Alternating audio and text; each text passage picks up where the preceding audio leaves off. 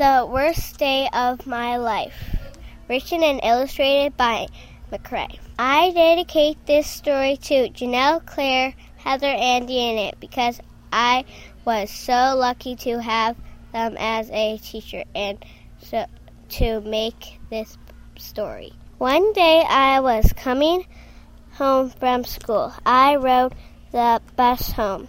It was really fun. I sat next to Ellie and Nina.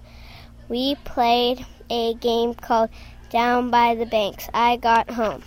I realized that my piano book was not in my backpack when I got home.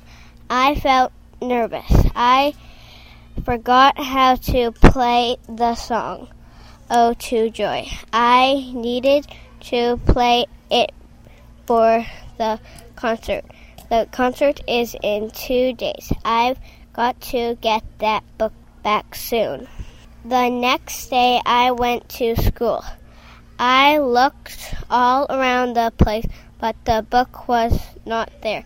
I looked all around the playground, and it wasn't there. It was time for the show.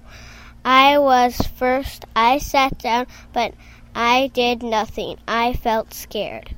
My piano teacher helped me play. She had an extra piano book. I played the song. Everyone clapped and cheered. I felt happy inside. The end.